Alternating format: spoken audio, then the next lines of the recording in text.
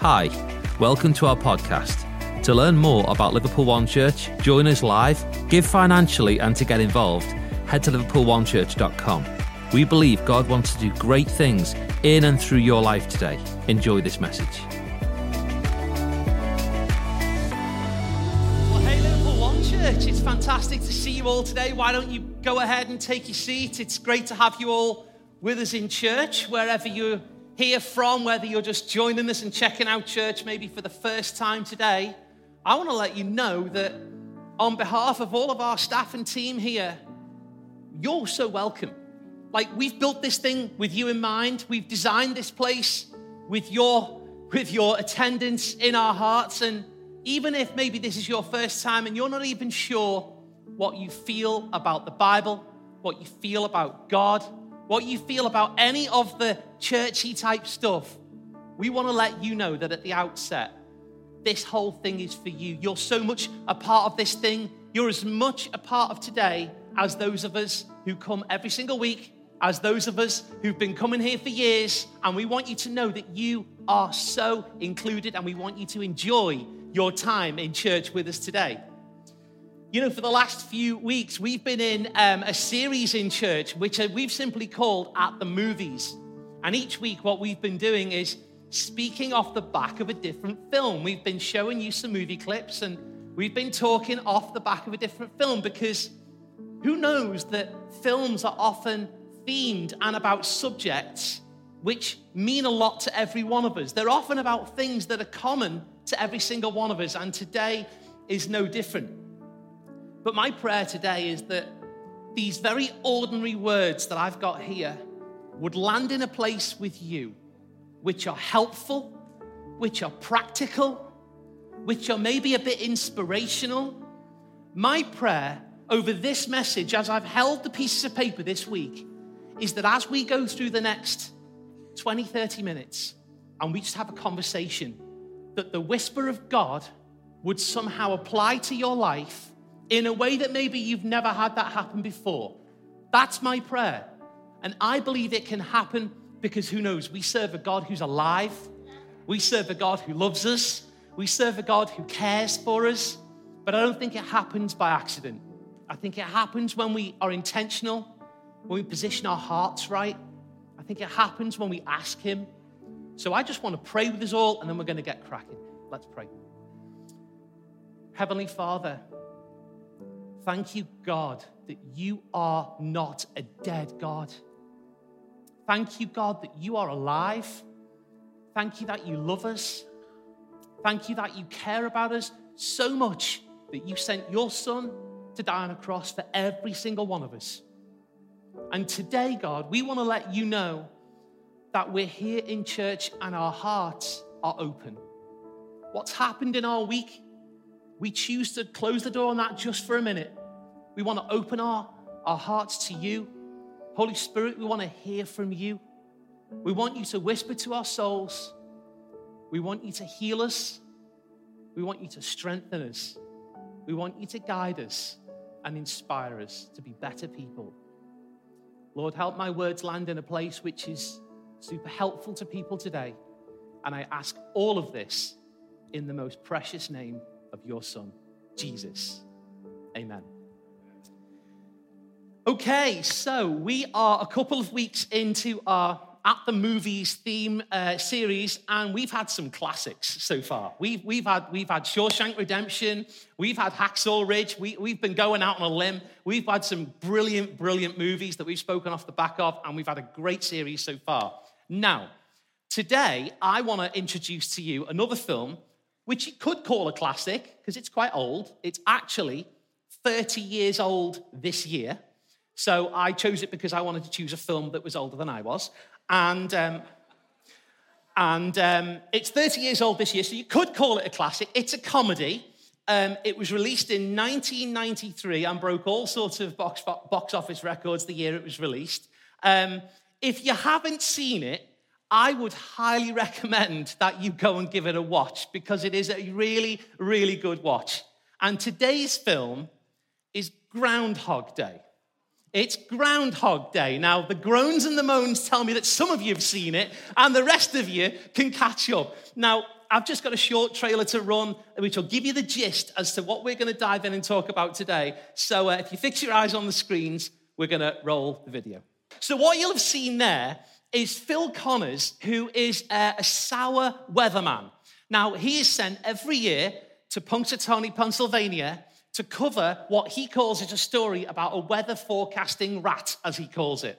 Now, it's his fourth year on the job. He makes no secret of the fact that he hates to go there. He makes absolutely no secret of the fact that he doesn't like the people or the small town. He can't stand the way they're all so happy. He doesn't like the way that they engage with the Groundhog Festival, because every single year he gets sent back to the same place. Except this year, when he goes to sleep on the evening of Groundhog Day, he wakes up again the following day in his guest house, still in Groundhog Day. It's looped back. And at first he puts it down to simple deja vu, but then after it's happened a few more times, he starts to realize that it's happening again and again and again. And every single day it loops back to the beginning of the day. But he's the only one who can see what's going on. At first, he tries to use this time loop that he's caught in to manufacture the day to give him everything that he thinks will make him happy. Everything that he wants, all the money, all of the life that he feels will make him happy. At first, he uses his eternity stuck in this one day to get everything he thinks will be amazing. But eventually, he realizes that he is stuck, doomed to spend the rest of eternity in this continuing time loop. And the cycle doesn't break, and the day doesn't stop starting again, and everything keeps on looping back around, and he realizes that he's going to be trapped there forever until he gets the day right. All the way through the film, he's the only one who can know what's going on. He's the only one who's aware that he's already lived this day countless times before. He's the only one who understands what's going on. He's the only one feeling the frustration, but still his day is stuck. You ever feel a bit like Phil Connors? You ever feel a bit like your life is just stuck? Like you know where you want to be, like you have a goal, you have a vision, you have a thing, you feel like you know what's in your future, but you just can't seem to get there.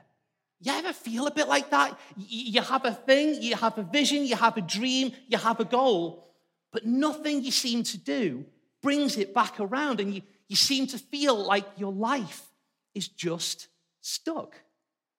Maybe it's in your work. Maybe you've got a dream of being higher up on the pay scale or having that promotion, and everybody else around you seems to get promoted and seems to get further on and seems to progress and seems to grow, and you're the one that's still stuck at the level that you're at, and there's nothing seems to move for you. Or maybe it's in your relationship. Are you the one who's waiting for a partner? Are you waiting for a life partner? And all you see is people starting dating, getting married, having babies, and you're just hello, I am desperate here. I am hanging out for this, but all that happens is everybody else seems to do it, and you're just stuck. Maybe it's in your finances. Is it the case for you that you've got a vision for your future? You've got a vision for how you want your finances to be, but no matter how much you try and get yourself on a budget, no matter how much you try and be careful and be responsible with your money, and you are, it just never seems to add up. It never seems to happen for you. Maybe it's your health. Maybe your health condition is the thing that's holding you back from whatever it is you want to be in your future. But all you see is everybody else who's in great health, going out, living the dream, doing all the things that healthy people do, progressing in their life, but your health holds you back and you feel stuck. You know, there's so many things in our life that can cause us to feel this way. There's so many things that cause us to feel like life's just on pause, like we're just treading water, making absolutely no progress. There's just so many reasons why that might be our reality.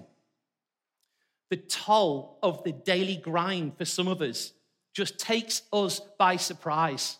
It takes us down. It means that all of our efforts, in exactly the same way as Phil Connors, it means that our self-care and our relationships and every other area of life that's around us, all the people who are close to us, it means that they all suffer because the toll of the daily grind just makes us so low.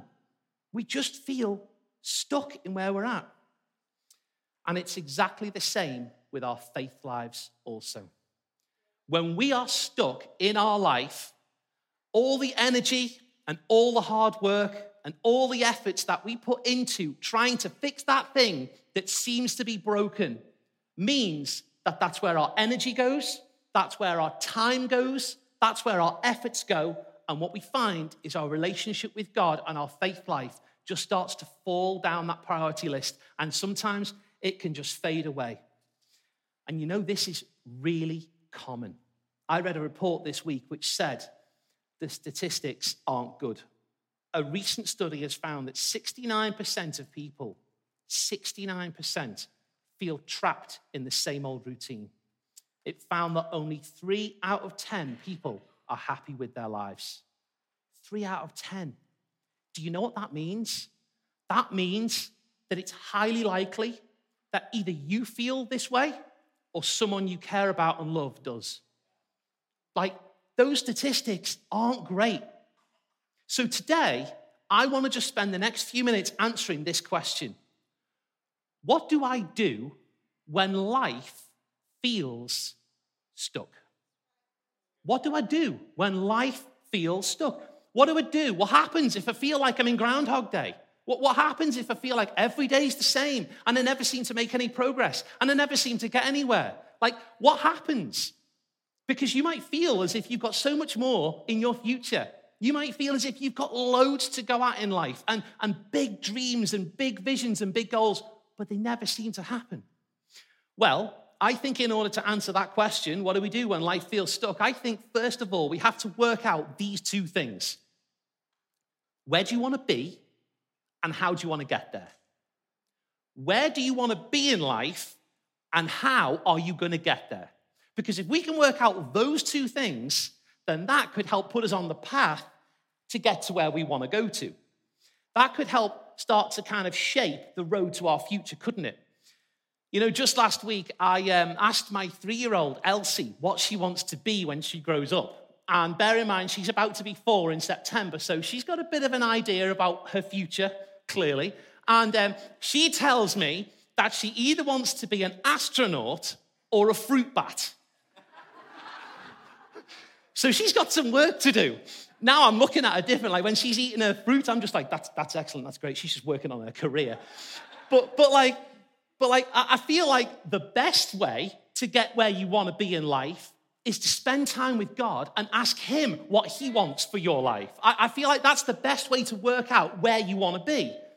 We should open ourselves up to him and ask for his direction and ask for him to speak to us and ask for him to guide us in where we ought to be in life.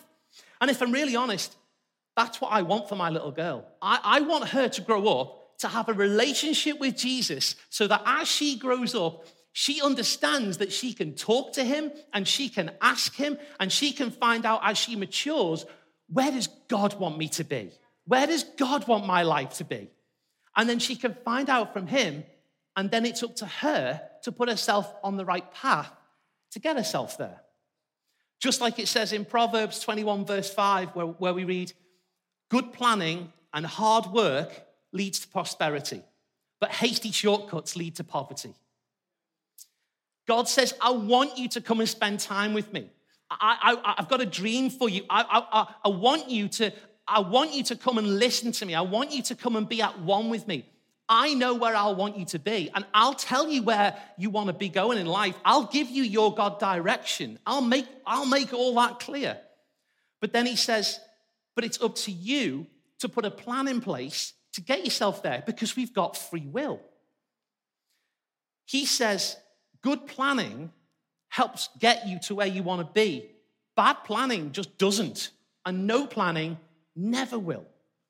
You know, I used to have a boss who used to say all the time, if you fail to plan, you'll plan to fail. And I used to think, oh, that's pretty cool. I realized God said it first. He got that from God. And just like this week, I'm like, no, you're a fraud. God said that first. But it's true. God says, come and spend time with me, and I'll help you figure out who you want to be, but then it's up to you to get yourself on the right path, to get yourself there. Proverbs 4:26 tells us this: consider well and watch carefully the path of your feet. God says, that's the part I want you to start thinking about. I want you to start thinking about the path of your feet, because you're going to make some choices to get yourself on the right path. He's saying, I'll show you where you want to go, but then what I need you to do is to start considering well the path of your feet.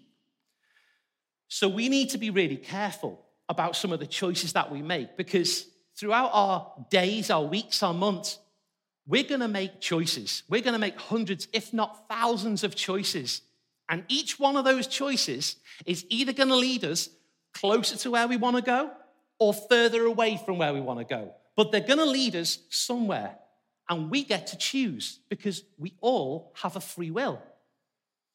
You know, I don't know how you work, but I like to see examples. I like to look at examples of real life. And so I like to have the point shown to me and explained to me. So it's just the way I work. So what I want to do is have a look at a real life example of a guy who I feel like knew what it was to feel stuck. I feel like even though he knew where he was headed, he didn't understand how he was always going to get there. And even though he knew the plan, somehow along the way, I feel like there's a really good argument to say that he would have felt like he was stuck. I'm guessing that most of us here will probably know who the character of David is in the Bible. And even if you don't know all of the details about him, you'll probably know a few of his highlights, things like he killed Goliath with a sling and a stone. But killing the giant was not David's biggest achievement in life, because David was the youngest of 8 brothers. And he was the farmhand. He was the shepherd boy. He was out in the field looking after the family sheep and goats. That's where he'd spend his days, out in the hills somewhere, just looking after the sheep and goats, making sure that no harm came to them, making sure that everything was going well with all his father's livestock. When he was about 10 years old, God sent the prophet Samuel to his house to anoint him as king. Jesse, his dad, put forward every other one of David's brothers first, and God said no to every individual one of them. And then when he ran out of boys to put forward to Samuel, Samuel says, is there no one else? And Jesse's like, oh, yeah, there's David. Yeah, he's out in the field somewhere. He says, go and get him. So David comes before him and he says, he's the one. He's the one I'm going to anoint. So God says, that's it. And he anoints him to be king. And it's about the age of 10. Which is a bit crazy, really, because he was a small boy at the time, but he was still anointed that he was going to be king. But David wasn't crowned straight away. In fact, he had to wait roughly another 20 years before that would come true. But the point is, he always knew his calling. He always knew his future. He always knew what his God-shaped direction was. He knew where he was headed because God had chosen him when he was young. And one day, he knew he was going to be king. So what I want to just look at today is how that process played out, how those 20 years played out, because there's no way he could have known at the time when he was anointed that it was going to take 20 years to get himself there. There's no way he could have known that. So what I would assume is through the passage of those 20 years that there would have been times when he would have thought, I feel a bit like not getting anywhere. I feel like this guy comes to the house. He tells me that I'm going to be the king, but here I am, still in the field. How many times must he have lay in the field looking after those sheep and goats? And he's like, God, where are you? Like, where are you? He came to the house. He told me what my future was. I believe in you. But how many times late at night must he have lay there thinking, here I am, surrounded by sheep and goats again. So many sheep, so many goats. If I never see another sheep again, I'll be fine, but here I am.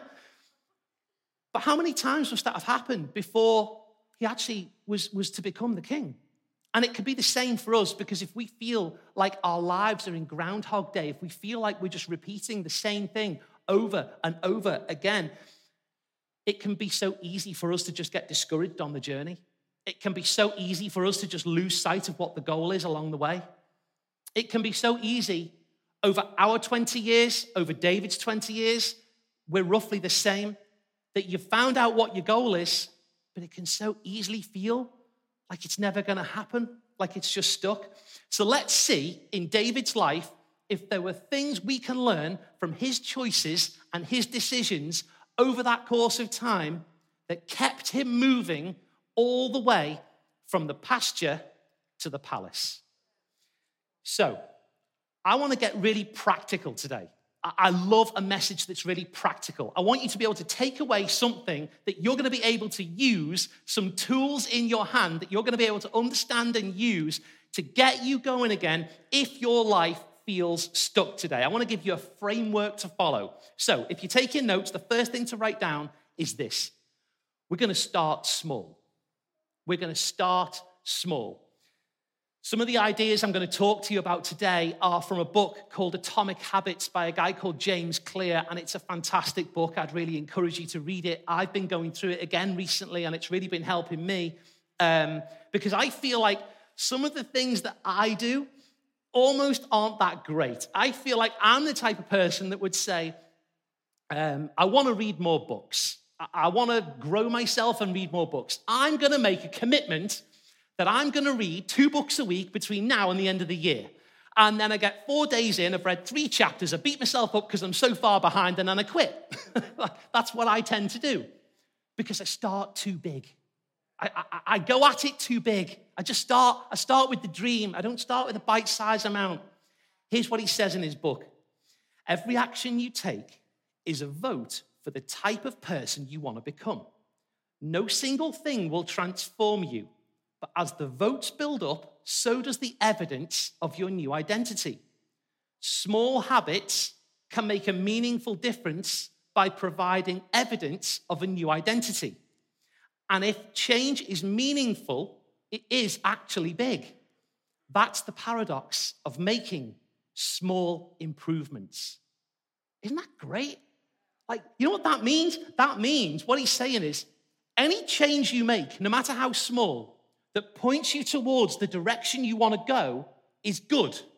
He's saying, even if you make just a small change to position yourself to not go there, but to go there, no matter how small, that's a good thing. That's going to take you, and the more small changes that you make, the quicker you're going to get there.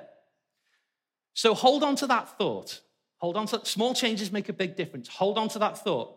Let's look at David.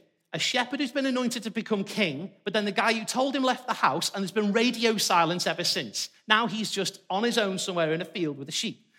So it would be easy to understand how David could have felt stuck and forgotten by God.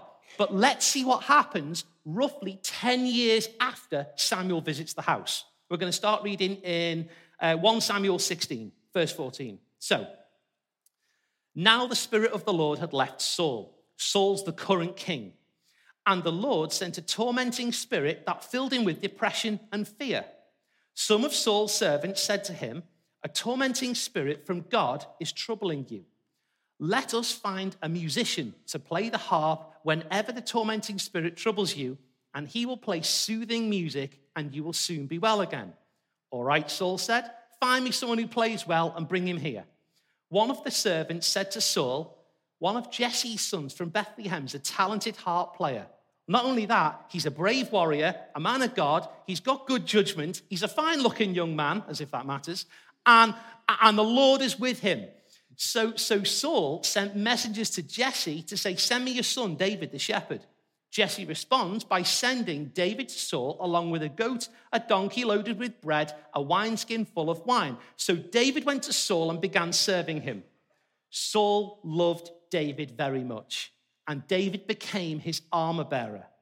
Then Saul sent word to Jesse, saying, "Please let David remain in my service, for I am very pleased with him." So Saul's suffering with depression and fear. Saul's got all these issues going on in his own life. And of all the people in the whole region, who gets suggested to help him but David? Like, what happened there? Why would David be the only one who gets suggested? What happens after 10 years? Well, I think there must be something about David. There must be some choices that he made. There must have been something that he did. There must have been something about the way that that guy grew himself up, that he made some choices and formed some habits and eventually positioned him in the right place to get employed by the king when the time was right. So what I want to know is, what I think is, David knew what we're talking about. David knew how to start small. I think he understood what it meant to form small, God-honoring, good habits. He knew how to make those choices because what we read is, we read that he was wise. We read that he had good judgment. We read that he was brave and that God was with him. I think David lived a life making seemingly insignificant small decisions that added up and made him a man fit to work with kings. I think that's what happened in the life of him. When he could have gone out partying with the other boys, he chose to stay home and practice music. When he could have said yes to some things and he knew how to say no to other things, he was growing his good judgment. When he chose to stay humble and still look after his father's sheep, even in the face that even in the knowledge that he was going to be king one day, he could have just gone, I'm going to be royalty. I'm looking after another sheep. Get another shepherd. He stayed humble and did what was right for years and years and years, even knowing that God had promoted him to be king. He chose to worship God and not to hustle. He chose to hold God as the one that was important and hold God as the one who directed his future and not to fight and strive and try and hustle his way there all by himself. And it says that the Lord was with him. These are all small choices. These are just small choices, just to choose to be humble and outlast the test of time. But you know what you get when you add all those things up? You get a man whose life is going somewhere. Believe me, church, if you feel stuck today, if you feel like your life's on pause, you can learn from David. Start small.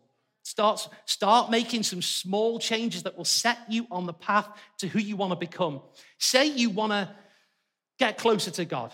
Say you want to just go, I want to get closer to God.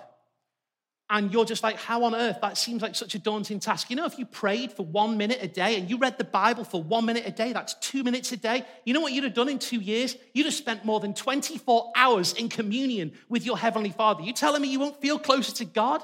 Start small. Start really small.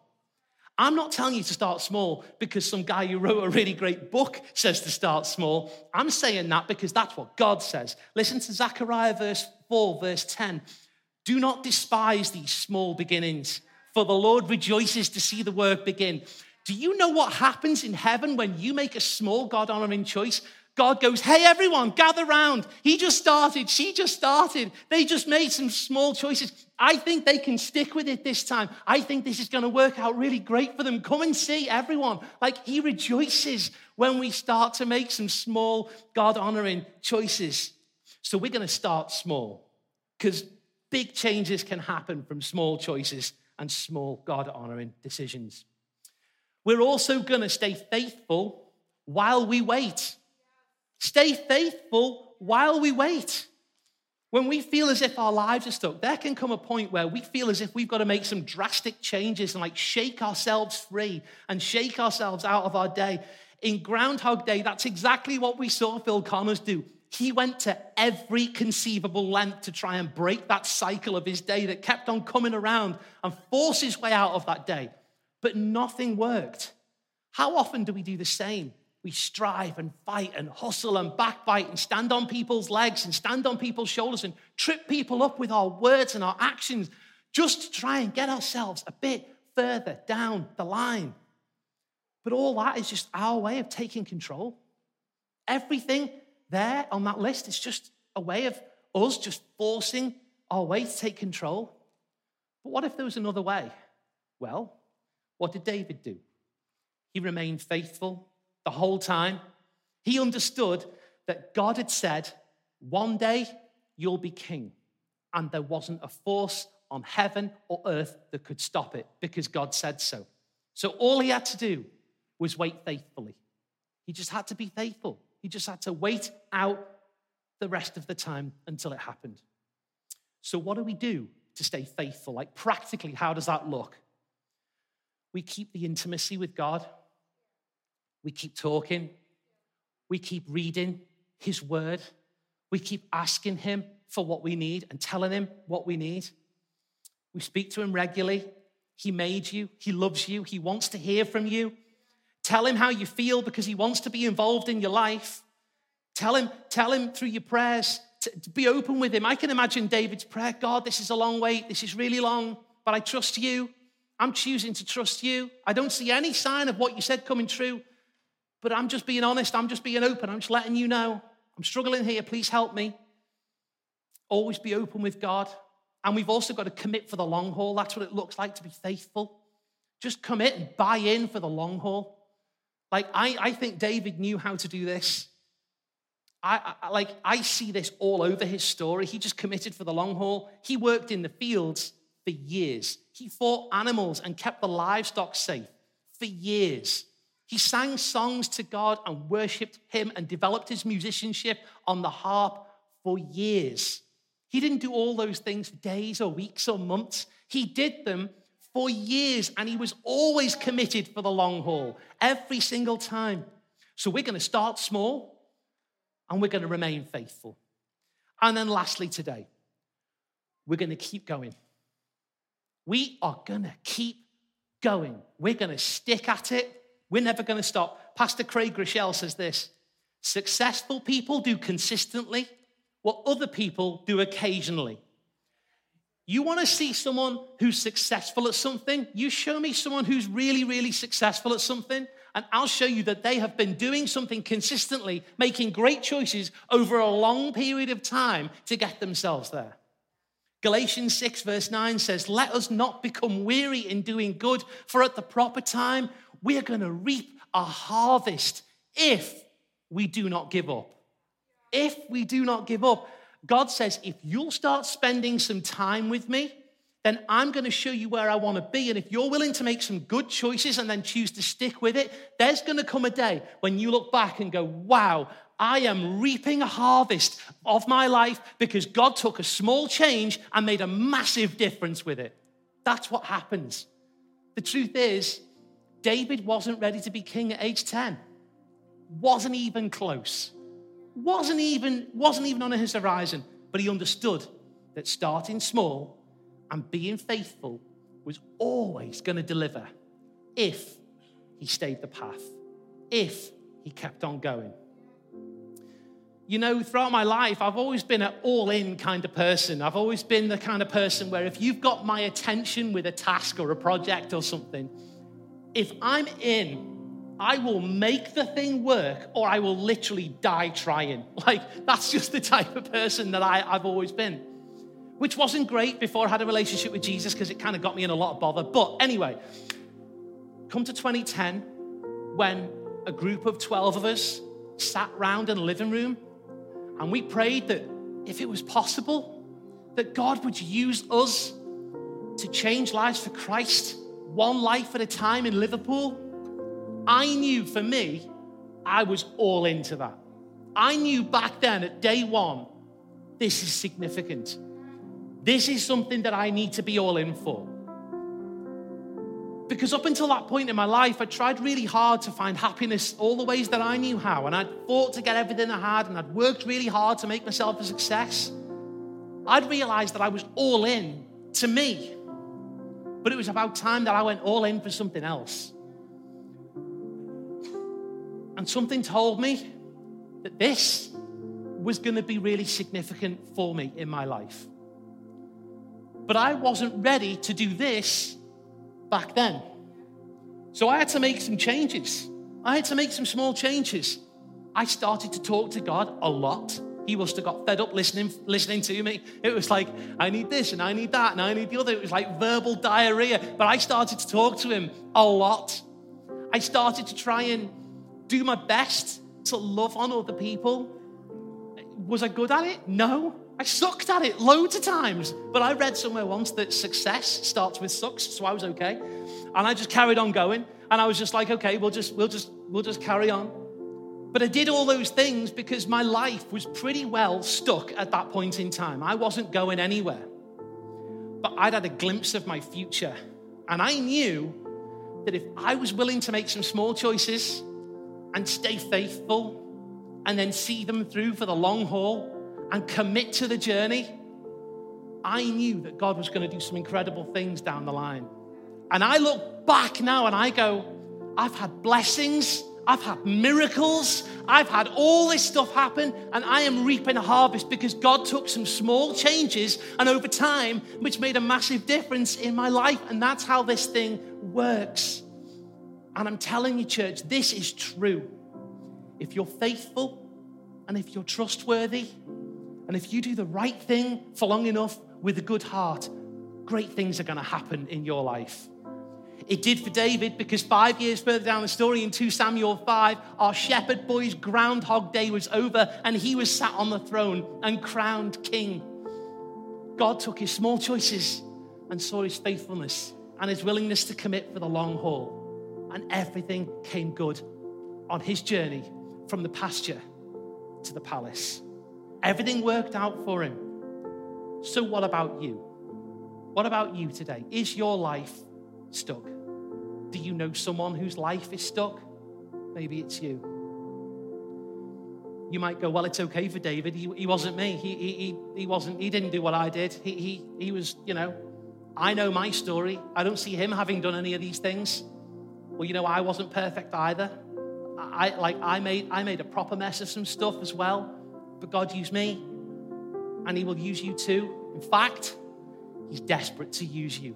He loves you. He made you. He wants to use you as part of his plan to save society, to save humanity. He really does. And you need to realize today, there's a common misconception that you need to be perfect. You don't need to be perfect, because God's speciality is using really, really ordinary people. Just look at me. I am nothing special, but God used me and he'll use you. So if you're willing to start small and you're willing to stay faithful and commit for the long haul and keep going, I guarantee you the future you is going to be really glad you did. Church, time's gone. We're going to pray. If you do me the honor of standing with me, and the band are going to come and they're going to sing once more. Heavenly Father, thank you, God, that you have spoken today.